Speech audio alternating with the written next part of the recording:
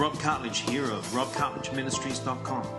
In 1 Peter 3:15, we are told to always be prepared to give an answer to everyone who asks you to give the reason for the hope that you have. Scripture exhorts us to be fluent in apologetics. In this world of postmodernism, our faith is being questioned more than ever before. In response, God has raised the standard and has given us more evidence for our faith than ever before. Apologetics 101. Today's communion message, as we said, will be a repeat of the message 2 weeks ago that we did to benefit those that weren't here. So this hopefully, this will be the start of a new series of messages that will grow us and challenge us to do more for God and His kingdom. So this teaching will be straight to the core of Christianity and is very relevant in today's world. Now, the question that I asked a few weeks ago, has anyone ever spoken to anyone about God? Anyone ever witnessed and spoken to someone about God?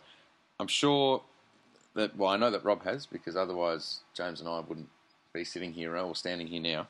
But I know that we all find some really tough questions that come out of it. And one of the main questions that I find will always come up is about the person of Jesus. Did he exist? Was he what the Bible says he was? All that sort of stuff. But the question we're going to look at is, did Jesus rise from the dead? And we're going to find out how important that question is. There we go. So to give this context to the communion message, we celebrate communion to remember what Jesus did on the cross for us. How much greater will we celebrate it if we have a strong teaching and understand that this is actually the truth and not just something that we're meant to believe. Another reason we're going to look at it is over the next few weeks, when we do talk to people about God and Jesus, we need to have something to back up our faith. We have the scriptural guidance, 1 Peter 3:15, and this will probably be for the apologetics course as well, a good scripture. In your hearts revere Christ as Lord. Always be prepared to give an answer to everyone who asks you to give reason for the hope that you have, but do this with gentleness and respect. So today we're going to outline the case that we can make for the resurrection of Jesus. Now, just a little side note. Jeez. This isn't a shrine to I know. Really, isn't it? This isn't my own arguments, but these are the arguments of the great man here, William Lane Craig. He's known as the leading apologist, defender of the faith, and all-round nice-looking bloke, I reckon. There. Okay. Sorry about that. That's gotta go on the internet. That's funny.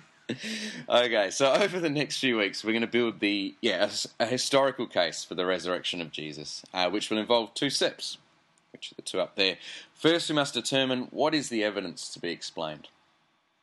Then we must decide which explanation of all of these facts is the most likely or the most plausible. Very willy. It does. By way of outline, the three facts that we're going to look at are the empty tomb, Jesus' appearances are alive after his death, and the origin of his disciples' belief in his resurrection. So from these facts, we're going to make the explanation that God raised Jesus from the dead. That's going to be and so we're going to defend that. The reason that this is so important is that while Jesus was teaching on this earth, he made radical claims about himself, that he was God, and that he would be raised by God on the third day from death to life. If we can establish this, then we're putting forward a watertight case for the resurrection of Jesus and also the truth of what he said, basically, what he's been recorded as saying. Okay, so as I said before, the resurrection of Jesus is a central teaching of Christianity.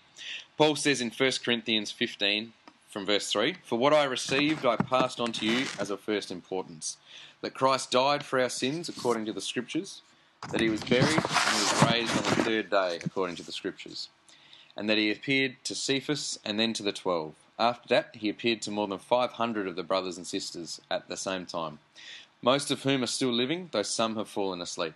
Then he appeared to James, then to all the apostles, and last of all he appeared to me also, as to one abnormally born." And then Paul even is more explicit in verse 14, when he talks about the resurrection. He says, "If Christ had not been raised, our preaching is useless, and so is your faith." So that's a pretty cut and dry scripture there.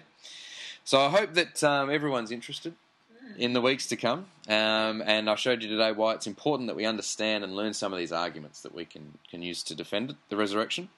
And while we must defend it, we must also deeply remember it. Just by looking at our own lives, we can see a multitude of things that caused Jesus to go to the cross. What is also important is Jesus, of course, didn't have to go to the cross. But he did it out of love for each and every one of us that before we were even born. He loved us so much that he'd lay down his life for us and be tortured and killed in the most gruesome of ways. So by way of remembering today, let's take of the elements and deeply remember him. Thank you, Jesus. Thank you for what you've done. Thank you for giving me this sermon, this little word now. Help us now to remember you deeply in our hearts. Help us to remember what you did for us out of love.